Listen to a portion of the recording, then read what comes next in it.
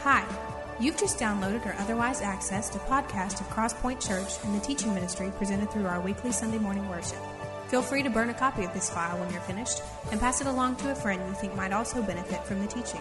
We hope you enjoy the message today, and thanks again for taking the time to visit.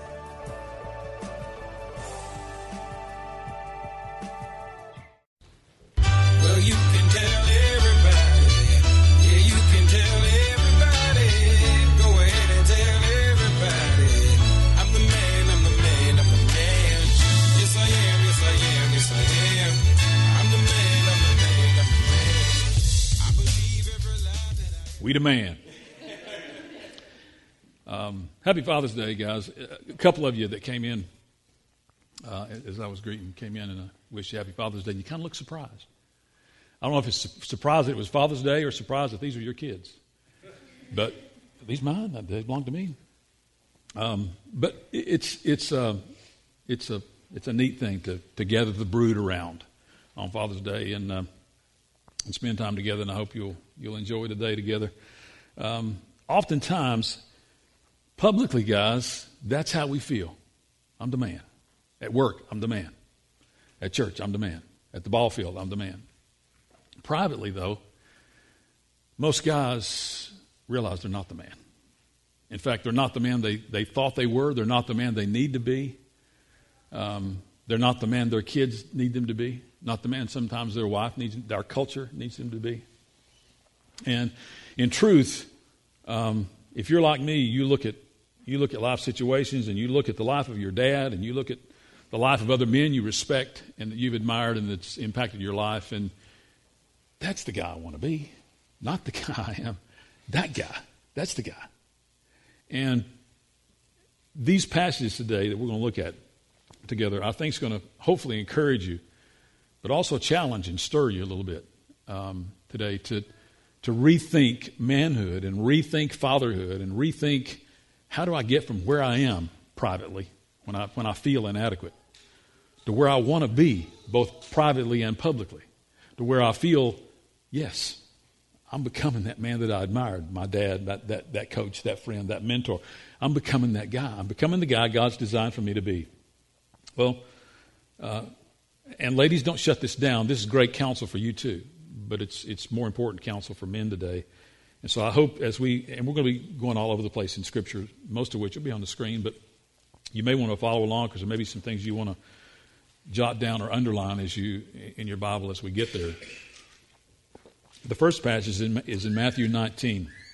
We're going to look at this being the man from four different perspectives. And this is by no means exhaustive of how the Scripture points to manhood, points to fatherhood, and the ways it encourages us, but I think is fairly broad in what we look at today. But I think, first of all, we need to be the man your wife needs you to be. That's what this passage talks about. Haven't you read, he replied, Matthew 19, verses 4 to 6. Haven't you read that at the beginning the Creator made them male and female? He said, for this reason a man will leave his father and mother and be united to his wife, and the two will become one flesh. So they are no longer two, but one. Therefore, what God has joined together, let no one separate. What God has joined together, let no one separate. What your wife needs desperately is for you to see your marriage the way God sees your marriage. If you can look at your marriage through the lens that God looks at your marriage, He looks at it as holy and sacred and something that He has ordained, that He has put together. He's orchestrated, if you will. The very first miracle Jesus performs is at a wedding. He goes in essence to present Himself as to say, I'm blessing the family. I'm blessing marriage. It's the most sacred thing on earth. And I'm going to tell you guys, it's under attack. It's under attack in our world. In fact, if you haven't recognized this before, you've kind of had your head in the sand, but it's the most important relationship or series of relationships that you'll have. And I want to help you see today something that maybe you don't realize.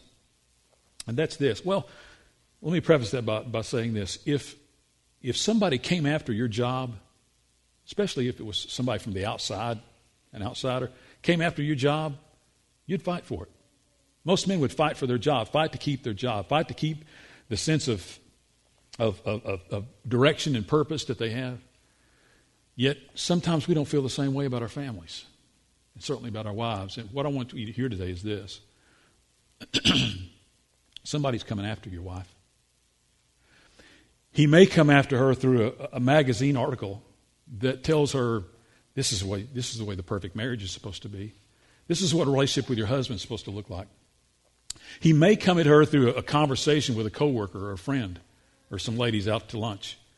And whether it's men bashing or men encouraging, he may come at her through that kind of vehicle. He may come at her through the frustration of looking at all she needs to be and all she needs to do is, as a wife and as a mom and maybe as a sister or as a daughter, and all that she needs to do and be, and realizes, I can't do this. And that one that's coming after her has a name, and his name is Satan.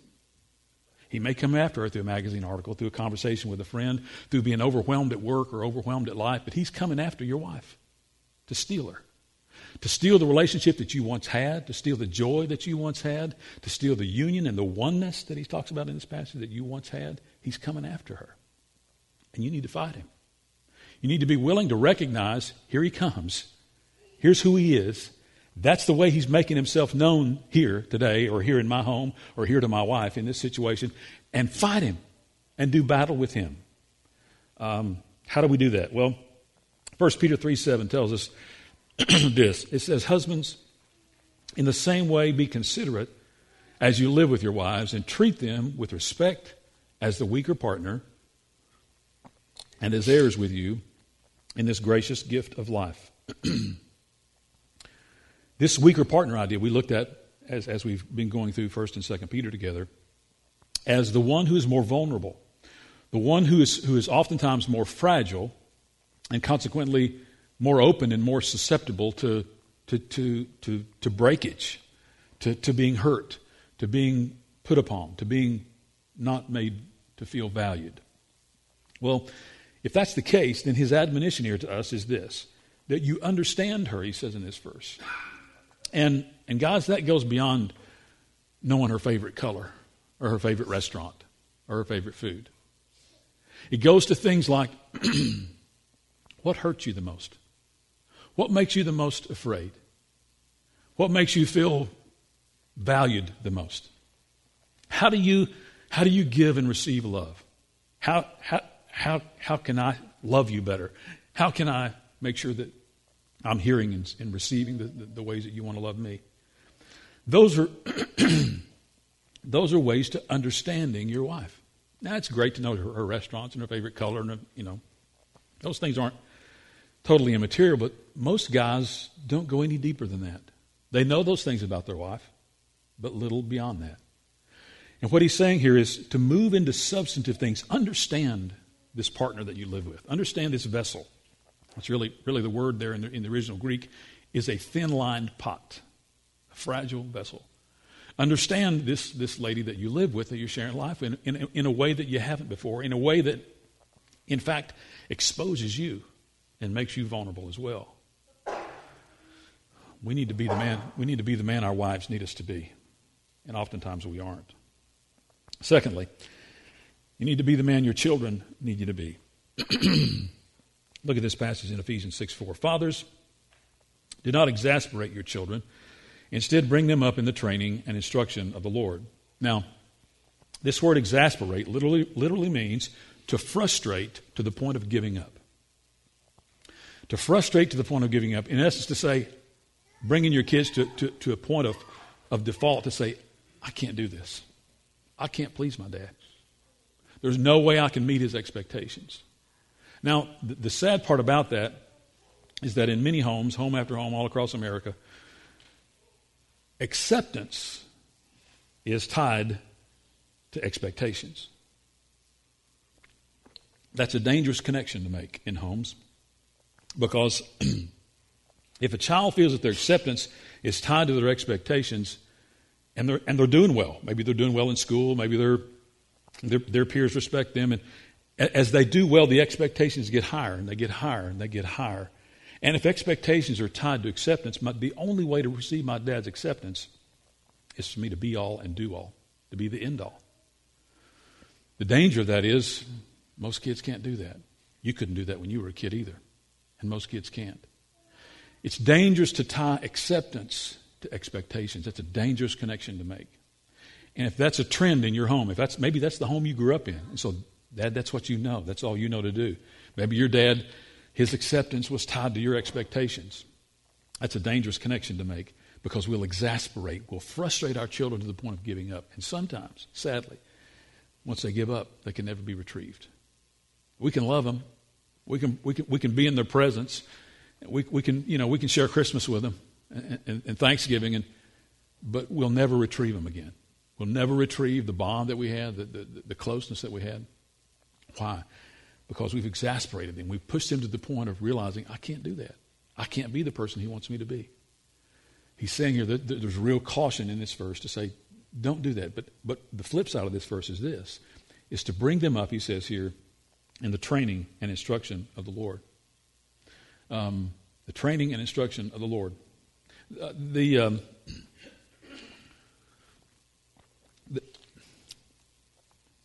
There are many books. You can go to a bookstore. There are many books on child raising and child rearing and how to raise a perfect child and all this.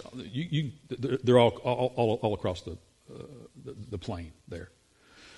Sadly, though, the standard that we fail to set in that is most of us as we're trying to do our best at raising kids and trying to point them in a good direction and help them be good persons and treat people nice and all that. Sadly, the standard that we set is the standard of the home we grew up in. And that may be a great standard for you, and it may have been a great model for you to follow. But if that home that you grew up in if there wasn't a standard higher than because I said so, and that's the standard in many homes. You do this because I said so. Or don't do as I do as I say to do. Sadly, that's the standard in many homes, and there needs to be a higher standard than that. The standard in your home and in my home needs to be, this is what God said. And this is what his book said. And so I'm responsible for you. In fact, I've got to stand before him one day and account for how I've raised you and the things I've poured into you and the influence that I've brought to bear in your life. I've got to answer for that one day. And so it's far greater if your kids can grow up realizing that there's a standard higher than you. In fact, there's an authority higher than you. You'll do them great service as they have kids and raise their own kids and establish their own home to say, there was a standard higher than my mom and dad's authority in my home, and I knew it because they told me there was. And so if I'm going to have any success at all in raising my own children, there's going to have to be a standard in my home that comes to bear in my own life that not necessarily that I can blame God for if my kids mess up, but that I know here's some principles that work because my parents, under the tutelage of this book, put them in place in my life, and I'm going to do my best to put them in place in the life of my children as well. Sadly, the standard is our culture. The standard is our neighbors' kids. The standard is the kids of the guy down the block or at church or at school or whatever. Why can't you be more like those kids? Those kids seem to honor their parents. They seem to do well. And sadly, the standard is somebody else rather than, here's what God's Word says. And here's how His Spirit is leading me in this situation. And I'm going to make mistakes as a dad, and I'm going to blow it. But I'm going to blow it intentionally trying to do what God said to do, realizing His ways, His design, His formula is better for our family. So this training and instruction of the Lord is the hard part about being a dad is learning this balance between truth and grace. This balance between boundaries and failure. Enough boundaries to realize we step outside the boundaries, there's consequences to pay. Sometimes the consequence may be a hand to the backside or in the case when I was growing up, it's why I hate forsythia bushes to this day, because we had a forsythia bush in our front yard, and my mom made me go out pick a switch off the forsythia bush, and Leanne's been wanting to put up forsythia bushes at our house for years, and no forsythia bushes in my house.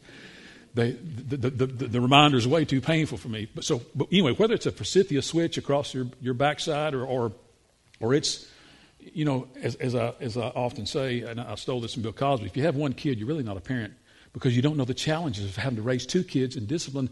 The same boundaries are there, but the discipline is doled out in a different way. For one, that may be what it takes to get the attention. For other, you may be able to look like this and they're gone to tears. I mean, it's just like that. And so the emotional makeup of each kid, male or female, doesn't matter. The emotional makeup of each kid is very different. So that's where the hard part of parenting comes in, is how can I keep the boundaries consistent and true and there and unquestioned, yet at the same time, between the boundaries, allow for a lot of grace and allow for a lot of failure and allow for a lot of different methodology in dealing with one kid than another. Well, that's the hard part. It really is. To keep the boundaries in place, to keep truth in place, to keep a standard in place, to say there's a higher standard than just what I say. And here's the standard. To keep those things in place, yet in between those guardrails, in between those boundaries, to allow for a lot of grace and a lot of failure and a lot of, I don't understand this, and a lot of, I need help, and a lot of, will you pray for me? And a lot of seeking an older dad, seeking a mentor to say, how do I handle this? I mean, I wouldn't anticipate this coming down my pike. So that's the challenging part, but the boundaries, guys, have always got to be there. The boundaries have got to be in place, and it's your responsibility as a dad to make sure they're there. Now, many wives will assume the role of disciplinarian if a dad don't, and shame on us for allowing that to occur, because that role is yours, according to Scripture. It's your job to make sure those boundaries are in place, but it's also your job to make sure that there's grace and there's room for failure in between the guardrails. Sadly, we are either at one extreme or another as dads. There's either no boundaries because we want to be our kids' buddy, and we want them to like us, and we want them to want to hang out with us. So there's no boundaries. It's whatever you want. Or it's all boundaries and no grace. In fact, the boundaries get squeezed, and it gets tighter, and it gets tighter, and there's no grace. And I've got to be a perfect kid all the time to, as I said earlier, gain my dad's approval, to gain his acceptance. Boundaries is all there are in my home. No grace at all. We need to learn to walk that balance, and that's a hard balance to walk. And as I say, sometimes we need some help with it. Sometimes we need the help of going back to Scripture to see the things that we need to be reminded of.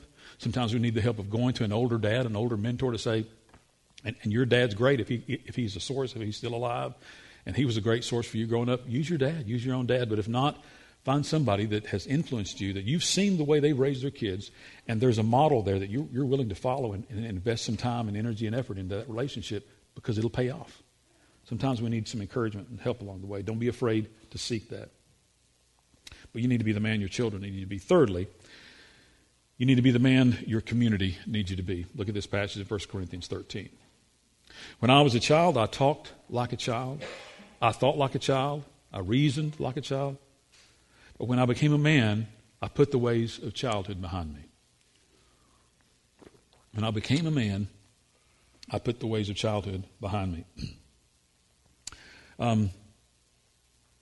It's time men in our culture grew up and started acting like men. Now, guys, there's nothing wrong with golf or with fishing or with cars or with whatever hobbies you enjoy. Nothing wrong with any of those things.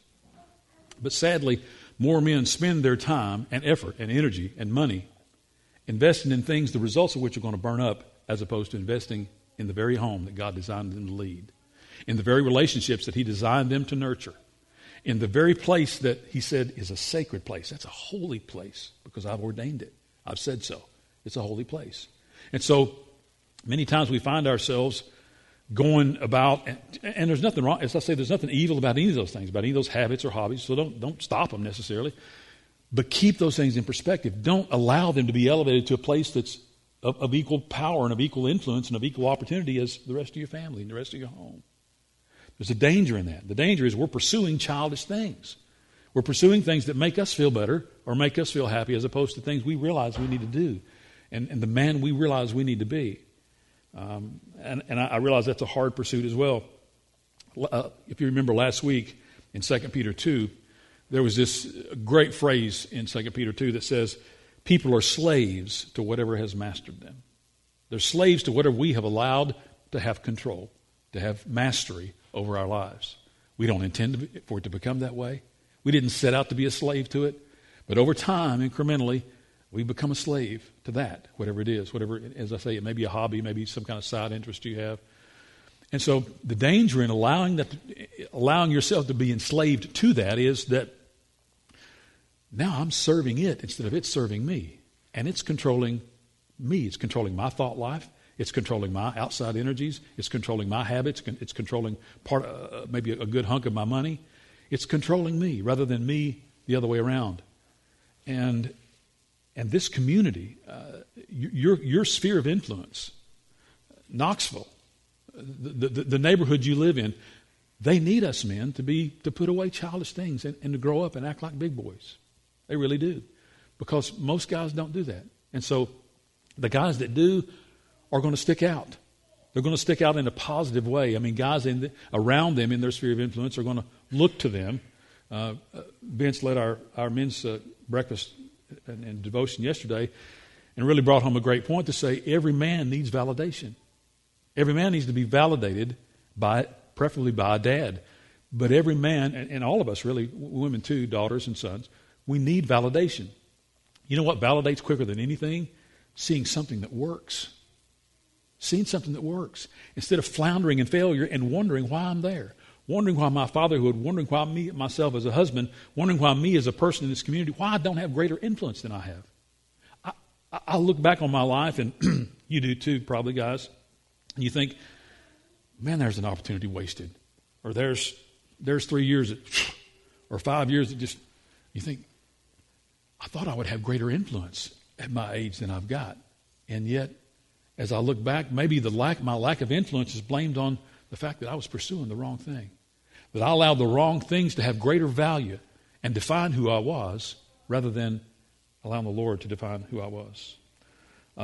Look at this passage in Psalm chapter 1, verses 1 to 3. Great verses right here. It says this, "Blessed is the man who does not walk in the counsel of the wicked, or stand in the way of sinners, or sit in the seat of mockers. But his delight is in the law of the Lord, and on his law he meditates day and night. He's like a tree planted by streams of water, which yields its fruit in season, and whose leaf does not wither. Whatever he does prospers." Whatever he does prospers. Do you want to experience God's blessing as a man? Well, you're nuts if you say no. Do you want to experience God's blessing? Well, here's the promise of his blessing. "Blessed is the man who does not walk in the counsel of the wicked, stand in the way of sinners, sit in the seat of mockers. He's like a tree planted by streams of water, whose roots go deep." Guys, if we want to be blessed of God, it's time in our communities we take a stand for what's right. It's time we unashamedly and unabashedly say, here's who I am, here's what I believe, here's who my family is, here's where we stand, and we're not moving from this. Regardless of where our culture goes, regardless of what that looks like, how weak or how needy that may look like, we're going to take a stand in this place on this issue at this juncture of life and say, we're not moving from this. And so even if we stick out in our neighborhood, we stick out in our community, we stick out at work, we need to take a stand. We need to be men who are willing to cast some roots down and be a tree that'll take some storms and be a tree that'll take some weathering, because we're going to stand in this place. Why? Because it's the right place. It may not be the convenient place. Because sometimes, guys, we may find ourselves standing alone. And that's a lonely place. I've been there before. Some of you have been there before. We may find yourself in a situation standing alone, but you're there because you believe in your heart. You know in your heart that it's the right place to be. Sometimes it's a lonely place. But that's the place God's called us to. That's a place, according to Psalm chapter 1, that he wants us to be. How do we know that that's there? The answer is here in this passage as well. He says, this guy, this kind of man, he delights himself in the law of the Lord. In essence, he finds great fruit, great food in this book. In the law of the Lord, I find my delight. I find the things that feed me, that make me feel sufficient and equipped to stand. Equipped to take a place here and say, here's where I am. Here's who I am. Here's what I believe. Here's where my family's headed. I hope you'll head there with me, but if you don't, we're still headed in this direction. That's difficult sometimes, guys, because it may cause some relationships to sever.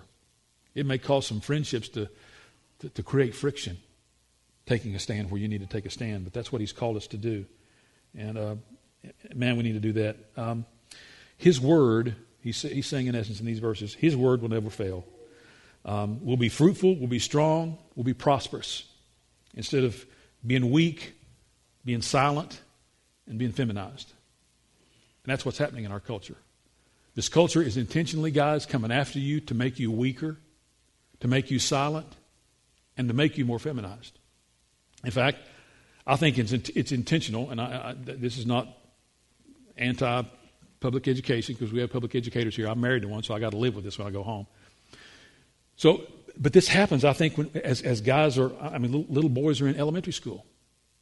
In elementary school, I think that there is, and I don't know that it's intentional on the part of the teacher necessarily. It's not so much so, but it's intentional on the part of educational psychologists who think they know better than God of how to raise kids. And what I'm going to tell you today, I think you'll find to be true, and that is, little boys are squelched in their little boyhood to have opinions. You're not supposed to have an opinion in a classroom. You're supposed to keep your mouth shut. You should keep your mouth shut. I mean, you're going to get in trouble if you don't in class. You don't talk when the teacher tells you not to talk. But you know what little boys are designed to do? Little boys are designed to fight. Little boys are designed to conquer. Little boys are designed to play. Little boys are designed to win. That's what little boys are wired for. You know what's happening in school? You got to be equal to the little girls. You can't be superior to the little girl. You can't win over little girls. You know, do your kids play battle ball anymore? You can't find a battle ball game in school anymore. You know why? Because girls would get hit in the head with a battle ball, with a rubber ball. Maybe it hurt, but it was fun, you know, to hit the girls and get the girls out of the game. So that's something else I have to live with when I go home too. But that's what little boys are designed to do. And you know what our culture is doing? It's marginalizing the masculinity of little boys. It's incrementally feminizing men to the degree that we have no voice in the public square anymore. You're just like everybody else. You know why? That's dangerous. Because God's designed for men to lead. God's designed for men to lead. You know why women are leading? Because guys are silent, they're weak, and they're feminized. And until we realize that as moms and dads, and combat that, especially if we have little boys in our home, and combat that very thing that's happening in our culture, and it's not just happening at schools, it's happening all across our culture. What's going to happen is we're going to raise little boys unintentionally. We're going to raise little boys that are weak, that are silent, and that are feminized. And we're going to wonder when they grow to be adulthood and they can't make a decision, what happened to you? And what happened to them is I allowed them as a dad to be weak, to be silent, and I allowed the culture to raise my child instead of God raising my child according to the principles of this book. His principles, guys, will work every time. Every time. We are, as I said earlier, we are incrementally conditioned to think, if you need the principles of this book, you must be weak. You must be uneducated. You must be really naive to think you need some of this to make your family work. And I'm going to tell you, his principles work every time. Every time we put them into place. Sadly, they don't get put into place often enough. And what we find is we're trying to teach young boys and young men and adolescents and 20-year-olds and 30-year-olds how to make a decision, how to realize what they believe and where they stand and why they believe that and why they're standing there. And so that's the role, fathers, that you and I have. That's the role that we play. That's the role men should play in our culture. We need to accept that and embrace that and not feel like we're somehow being too domineering. We're being too influential. We're being too... Let our culture go, and let's look at the things of the Lord. Finally, here's the most important one. Not only do we need to be the man our wife needs to be, and our children need us to be, and our community or our culture needs to be, but we need to be the man our Lord needs us to be. We need to be the man God needs us to be, that He's designed and destined for us to be. Look at this passage in 1 Timothy chapter 2. Therefore, I want men everywhere to pray, lifting up holy hands without anger or disputing. I want men everywhere to pray, lifting up holy hands without anger or disputing. To be a man of prayer, he says.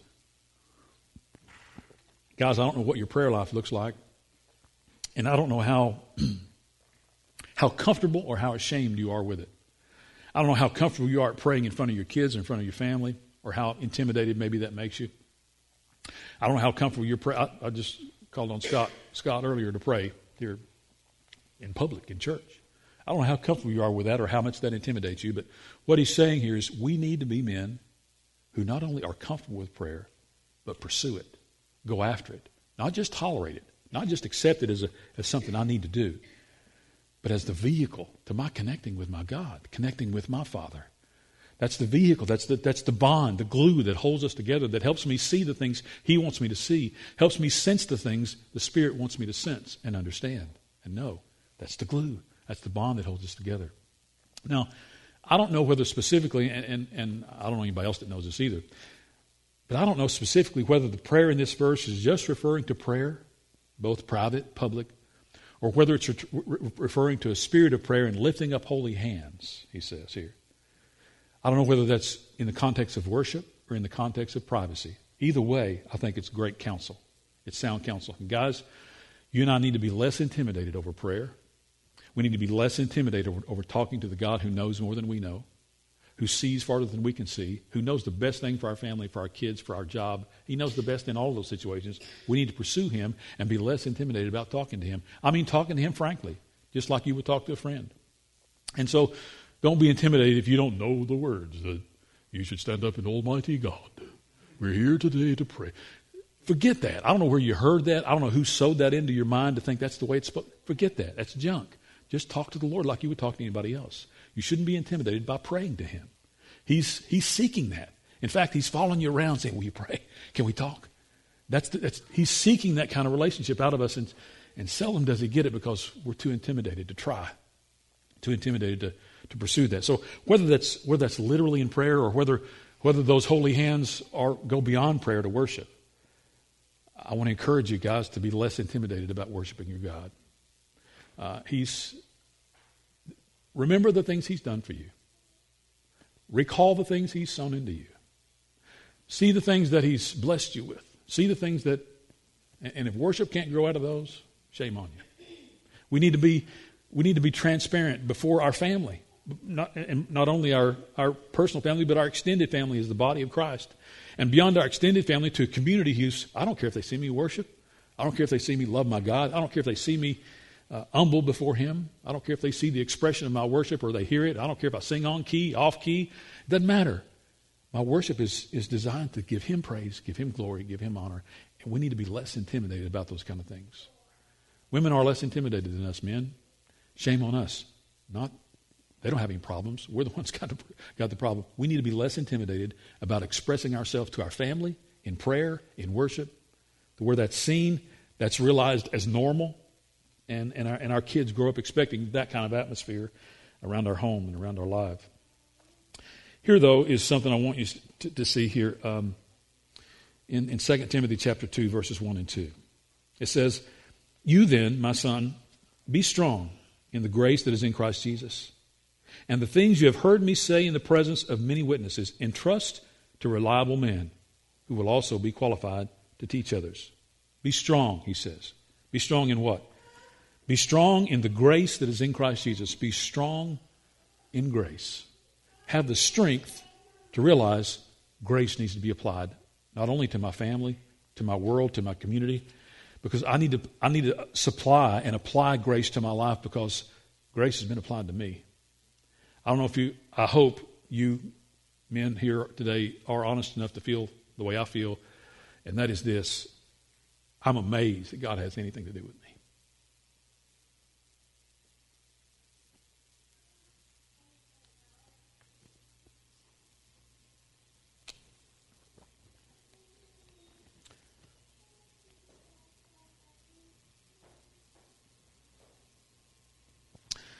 It blows my mind the grace that's been applied to my life.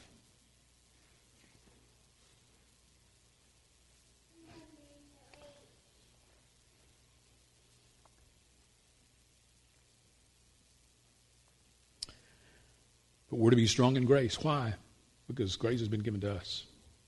That's why grace needs to be applied to our kids, our wives, our families, the guys we work with that are going to take our position, grace needs to be applied in those situations. Does that mean I need to become a loser? No, that's not what grace looks like. It's not what grace looks like at all.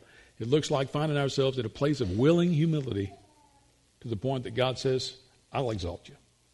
When it's time to exalt you, I'll exalt you. You don't worry about exalting yourself. I'll take care of that. You just live a life of abundant grace. When you live a life of abundant grace, I'll take care of the outcome. I'll take care of the rest. I'll take care of everything in your life. If you want your life to work, if you want it to look like me, apply grace. Apply abundant grace. Secondly, though, here's some great counsel. Not only does he say we need to be strong in grace. In essence, it needs to be a stalwart in our life. It needs to be something that that's who we are, that's in the DNA of us, not something that has to be forced. Sadly, my wife has to force me to be graceful. She has to force me to apply mercy. Why?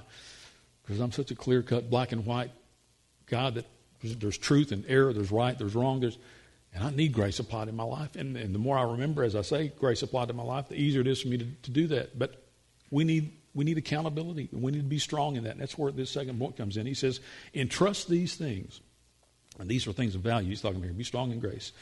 But he said, these things, and this is Paul talking to young Timothy. He's saying, these things that you've heard that I've said in the presence of many, these solid things, these bedrock things, these things that matter, entrust these things to reliable men.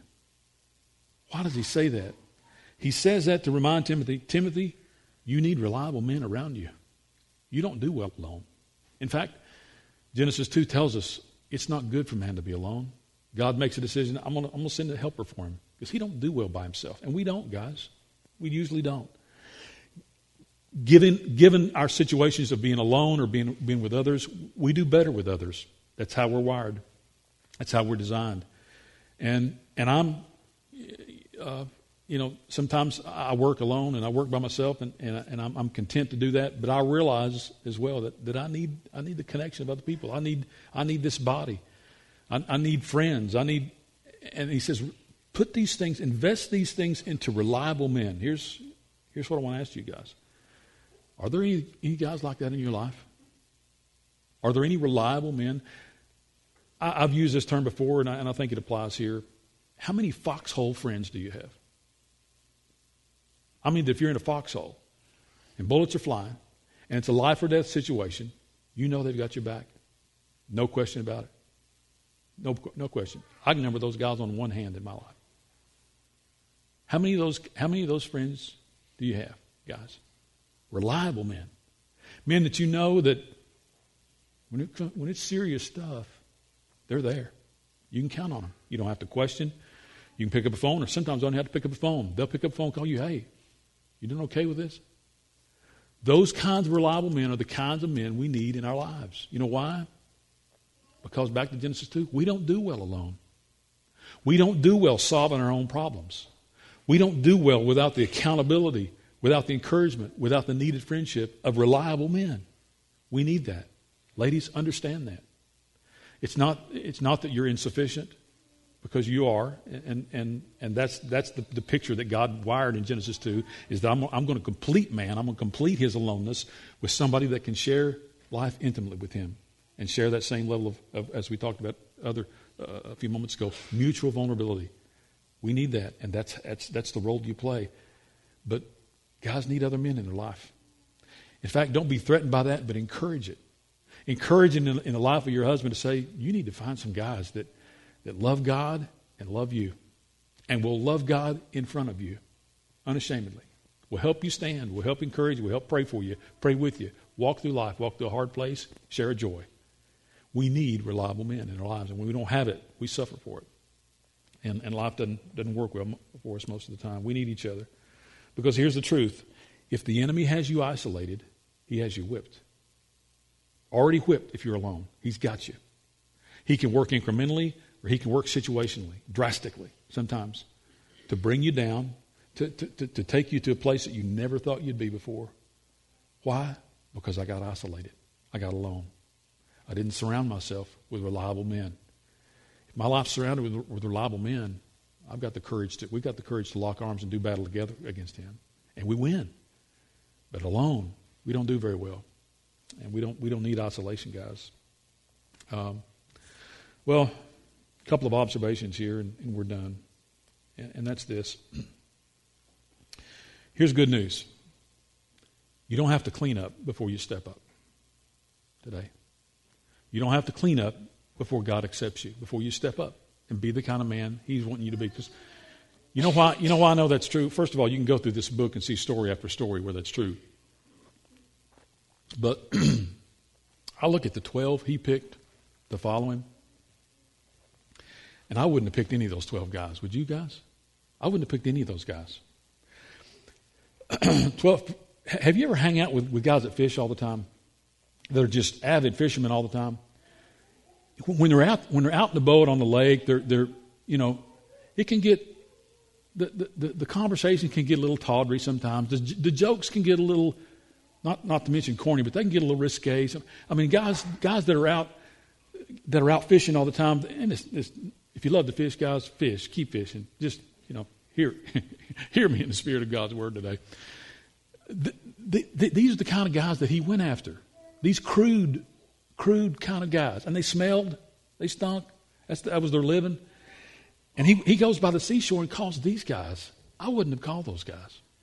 I would have found somebody brighter, sharper than these guys. They're the dull end of the tack, most of them. And he calls, Matthew's a tax collector, the scum of a thief, the scum of society.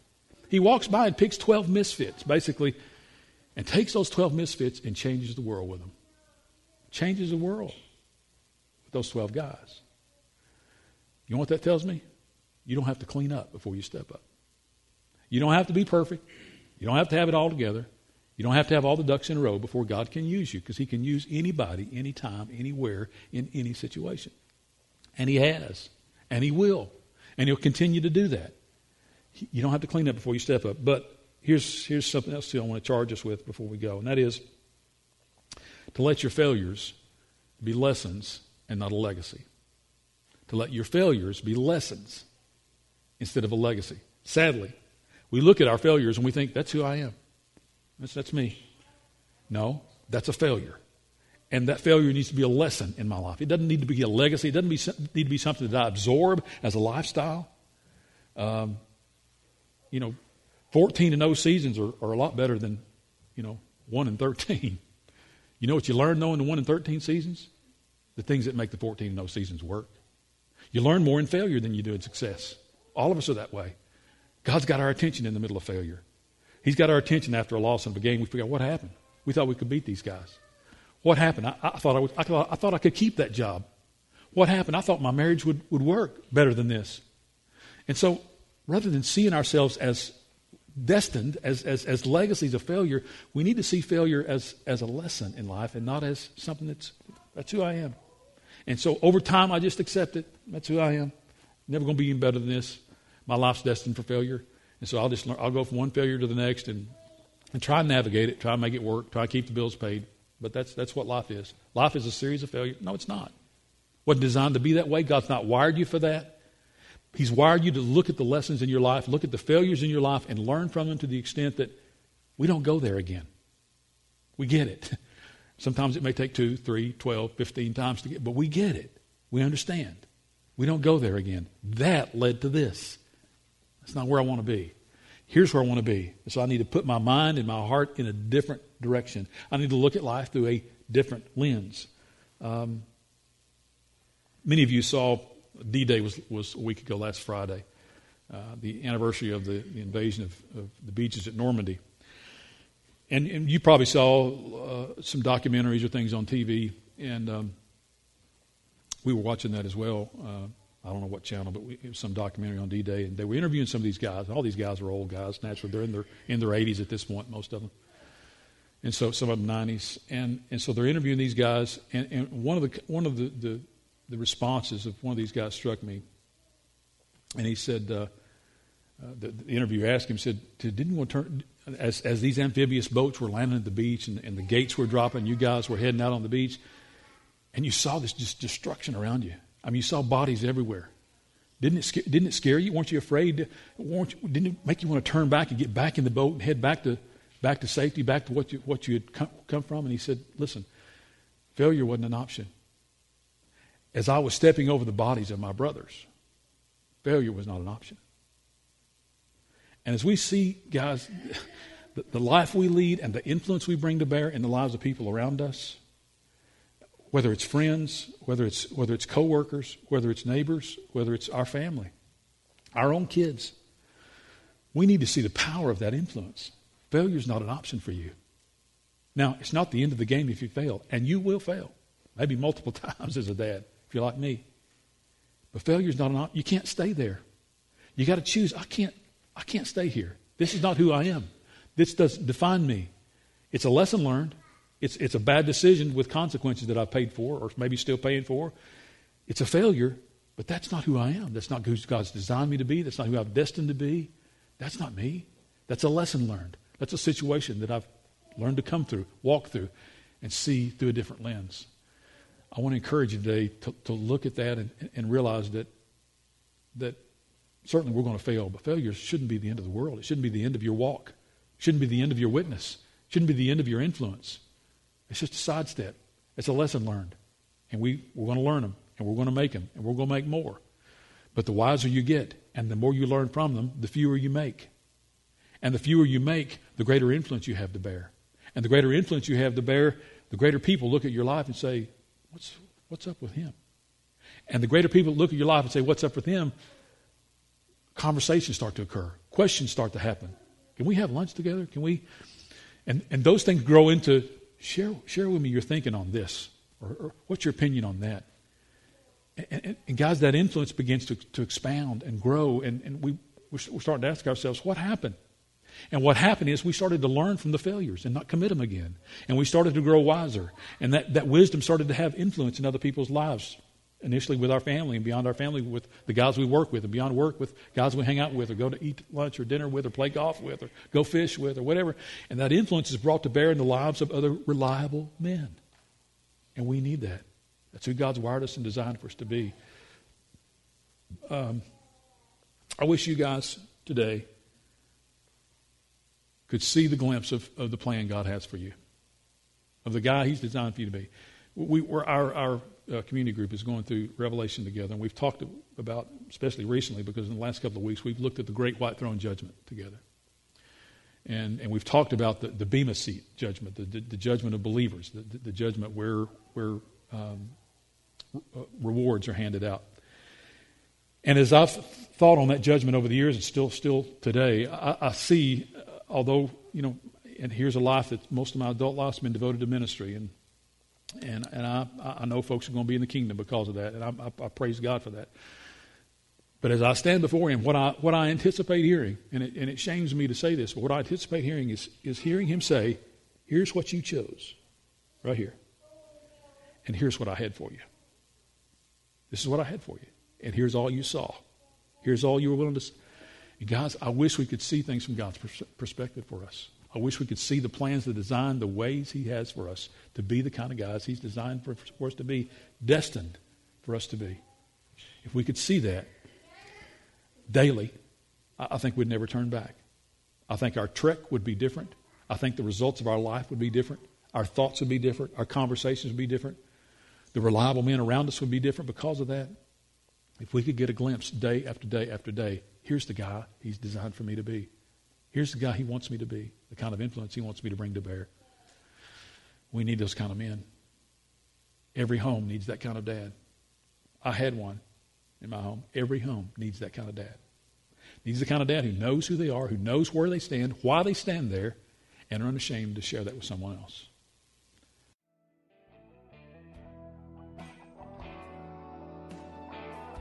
Thanks again for listening to today's message from Crosspoint Church, helping people navigate the journey toward an authentic, biblical, and contagious walk with Christ.